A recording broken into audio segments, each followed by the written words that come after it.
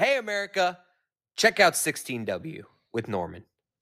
All the self-deprecation and stupidity you can handle, available wherever you download and listen. Rate, share, and review. I'm Chris Cody. Arr! Hey guys, what's going on? It is Wednesday. Today's Wednesday. Busy day today. A lot of running around.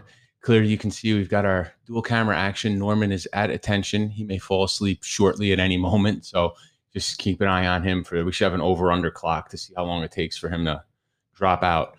Wanted to talk a little bit about some stuff that's been going on. If you heard the episode the other day I did with my dad, he literally almost burnt the house down when I went to the airport for a couple of hours. So we have to definitely keep a closer eye on him. So it's kept us on our toes, but he seems to be doing okay today. Back to his usual routine. It's not really a big routine, but he's out and about, bouncing around the house. Lucy is still in heat. She's still wearing diapers, so that's ultra exciting and ultra fun. Norman's so good. Like, he's falling asleep sitting up, and Mia is just kind of doing her thing. She just hangs out. She don't give a crap about anybody or anything. So we had a little excitement with the fire. We did a great podcast yesterday with my dad. I mean, his long-term memory is lights out. His short-term memory is, I don't know. It's rough, but it was definitely fun with him yesterday. So I wanted to talk first about, everybody's been binge watching stuff, since the pandemic started. Florida, it's not been as bad as northern states because we've been pretty much back to normal since like May or June of last year, and he's down. And, but there's still a lot of people doing binge watching and watching all this different stuff. So some of the stuff I've watched, okay, I watched The Usual Suspects, Blue Bloods, Chicago PD, SVU. I mean, that stuff's on now. I get a new episode. Watched WandaVision. Okay, if you're a Marvel fan, I think I talked about this about a month ago. WandaVision was so weird the first 2 weeks, like just trying to figure out what the hell was going on. And then like weeks 3, 4, and 5, you were like, all right, I can start to see these things puzzling into place.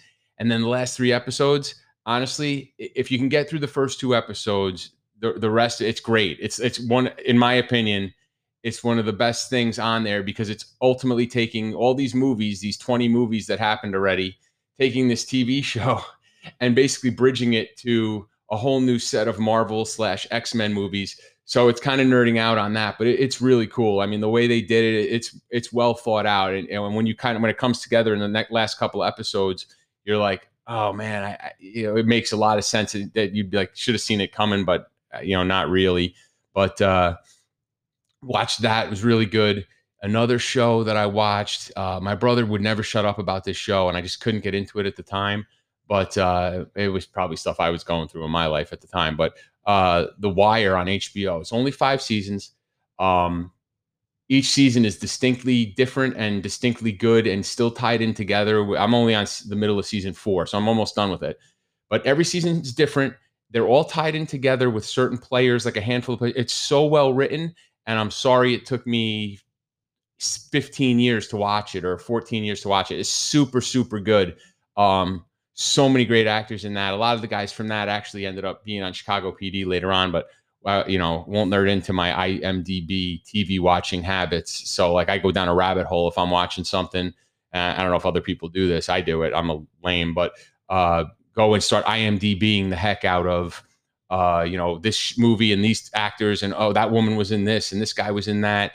So I end up doing a lot of that and probably missing integral parts of the plot. But that's again how I'm digesting media. I'm trying to keep up with the youngsters out there and digesting media. So I watched that. But then the other thing I'm watching, and I posted this on social media the other day, is like watching this. I think it's only 4 parts. We're only on part 2 of this Woody Allen and Mia Farrow documentary. So it's really cool. A side note to this, listening to the Dan Le Batard podcast yesterday, who's definitely one of the things that influences me on this show. So like, just to give you a couple of people I rip off doing this show. I bring my dad on. Le Batard would have his dad on in studio with him as his like alter ego. I have Norman on with me. That Mina Kimes does a show with her dog. So like, there's people that I think are smart people that do creative stuff, and I just rip it off. Or if I do a pizza review, I'm ripping off Barstool.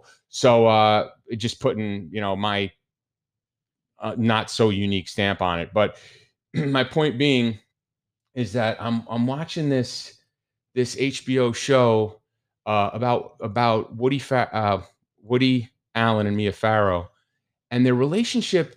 Looking back on it, is is it's odd in a sense that he starts out never wanting to be a part of her life. And the reason I bring up Dan Le Batard, he's talking about this stuff this week. I was talking about it a week and a half ago, but whatever. So he's creative in some ways with his father. I'm more creative in being on topic, but he's older than me. So, but it shows such a twisted look into a human being's psyche, and you're halfway through it. And I think the craziest part about part two, and I'm not going to spoil big parts of it, but like there's a Princeton University archive of like the Woody Allen files or tapes or whatever it is, and it's all sorts of his process of writing a script and doing a thing, right? So they're showing him, like, you could see it being typed out, crossed out, rewritten, doing this script work or character development. And in every character he's developing, as he's talking it out, she was a 17-year-old, long-haired charlatan. No, she was 18. No, she had red hair. No, she was a teacher. No, she was a librarian. Like all these like I don't want to say fragile, that would be insulting, but like these women that aren't developed other than to be in love with an older man in all these movies. And then they start bringing in chronological order the way his movies came out and the subject matter of them. And there's one, listen, I've said a bunch of times, I always hated Woody Allen. Like, he creeped me out. I didn't get his comedy. I didn't get his smarmy writing. Maybe I'm not smart enough to understand the thinkings of a pedophile. But I'm pretty happy about that. But the reality is I never liked his stuff. And then they're showing clips of these movies, and like, it's Annie Hall, he's older, she's younger. It's Manhattan, he's older, she's way younger. And almost every script plots out, and it's the same kind of dynamic, like short variations of that. And then it just shows in this doc that he just gaslit the hell out of Mia Farrow. He basically did screwed up shit and then blamed her and made her feel like she was the one doing the screwed up stuff for asking about the screwed up stuff that he was doing. Straight gaslighting her. And in the second part, which I really only knew her from Rosemary's Baby, and I knew she was in a couple of other his movies, but from her part, she never did it for me either. I mean, she just never. I mean, she was good enough for Frank Sinatra. She should be, good enough for me, but she just wasn't her. She didn't appeal to me, right? So, and I didn't get her acting, and I don't like horror movies. So there's a whole bunch of stuff to that, and I guess what I'm trying to say with all of this is I knew both of them, him as being way more famous, hers not as famous. She was an actress in a bunch of his movies.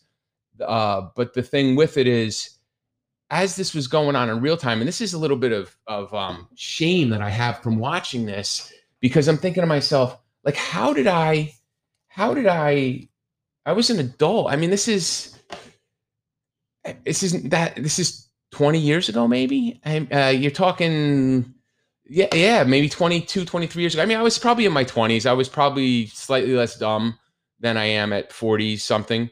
But the reality is, like, I don't know why it didn't seem like a bigger deal to me at the time. And listen, culture is way different now than it was then.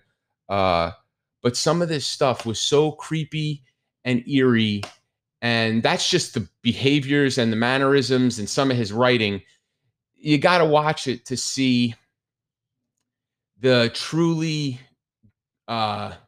gruesome side of this guy's sickness, the things he does with his, I guess she's his adopted stepdaughter, which is now his wife, what he does with her, how he kind of slow rolls into her and builds this relationship, and then all of a sudden he's kind of like sweeping her off her feet, but she's a kid. There's that, a kid like high schoolish, and then there's even, I mean, it's all pretty gross, but to me, and it's going to sound wrong again, maybe I don't know, the stuff you do to a 4-year-old, just a tender age child, like that type stuff. It's so disturbing. It makes me feel like watching it. I feel like the hairs on the back of my neck standing up and just being cringed out at, like, how does the human mind get so warped to the point where they would think that's okay? How does that happen? And it's the human condition. Everybody suffers from it differently.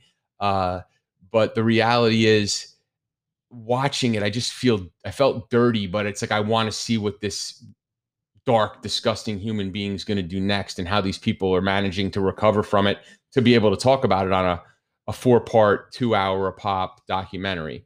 So if you don't have it, I mean, I don't have a sponsor. HBO Max doesn't sponsor the show, but you can. It's on HBO Max, and if I was going to make a suggestion, if there was ever a time you were going to maybe sign up for HBO Max and have it for a month just to see, like, a free month, which I think they do, you're going to get Alan and Farrow, that documentary. You're going to get the Tiger Woods documentary, which was Lights Out, which is a different kind of human condition in Tiger's dad, which ultimately translated to Tiger.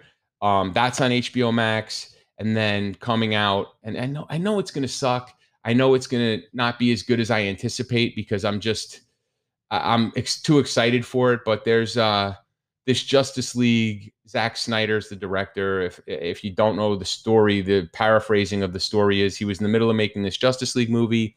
I think his child got sick, or he had a family issue. He had to step off the movie. It got finished by another director. It got bagged at the box office, and it wasn't a great movie. Two thrown together, mashed storylines. I've talked about this before. And now what he's doing on HBO Max is, instead of rebooting the movie or doing anything like that, he's basically extending it out. And instead of it being like 3 hours, I think it's 4 or 5 hours. And he's doing it in a couple of parts.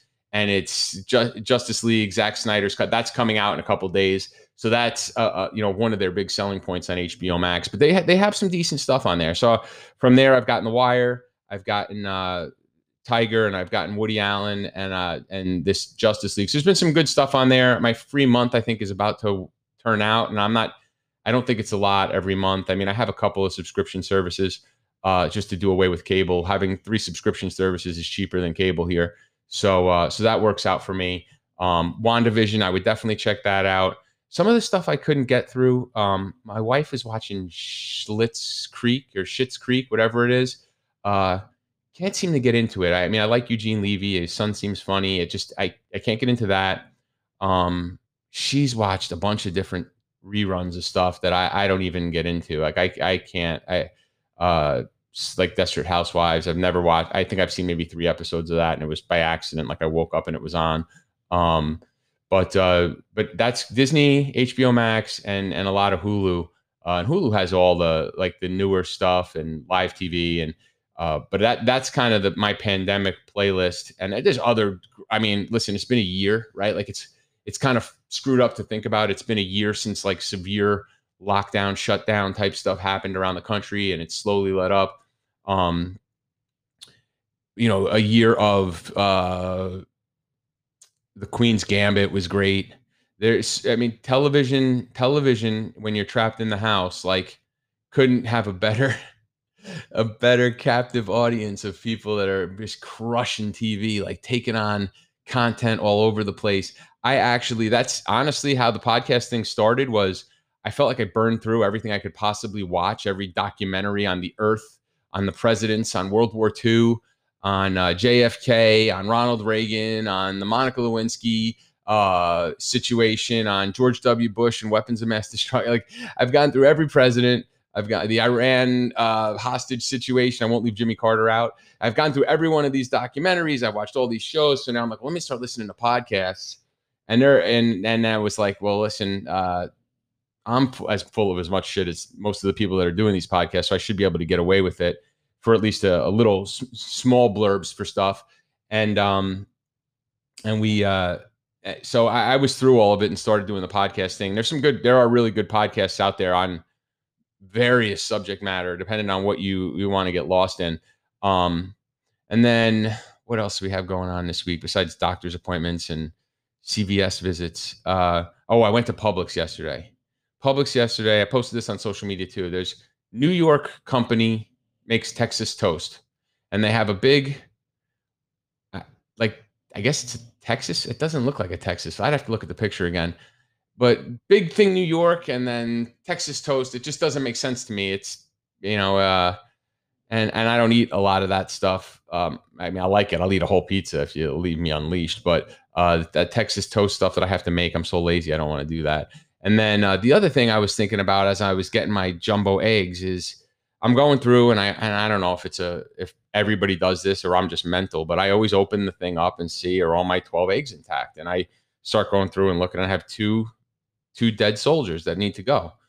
I pick up the next jumbo egg case and do the dip on my 2 broken eggs and drop 2 good eggs in there. And it got me thinking about if I'm the last person to show up, that the last dozen jumbo eggs is sitting on that shelf in that Publix, are all 12 eggs broken? Has it gotten so far downhill that every person just keeps replacing eggs? Is it a full dozen that are broken? Is it like the last 3 dozen all have some sort of broken egg in them? And like, how pissed are you? Like, you get there and you're like, I need to get these jumbo eggs, and they're all broken up, and then you have to go down to the large eggs, and it's a whole big thing. But that type of stuff, that's what I wander around Publix thinking, as I still get dirty looks from people that think I should be doing the arrows on the aisles the same way, even though there haven't been arrows in Publix in Florida in a long time. So that's basically some of the stuff I've had going on this week. Recap: almost burnt the house down. Norman slept through the whole podcast as usual.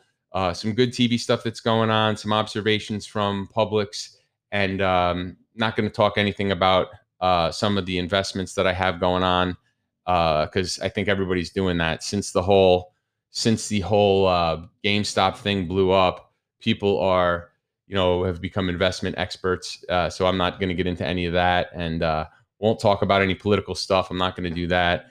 I will talk a little bit about Corey Lake on a different podcast for my POA thing, but not a lot of people want to hear that, and it's different audiences and stuff. So if you guys are having a crummy day and it's cold where you live, or you're checking this out, it's actually like one of the nicer days here. It's pretty.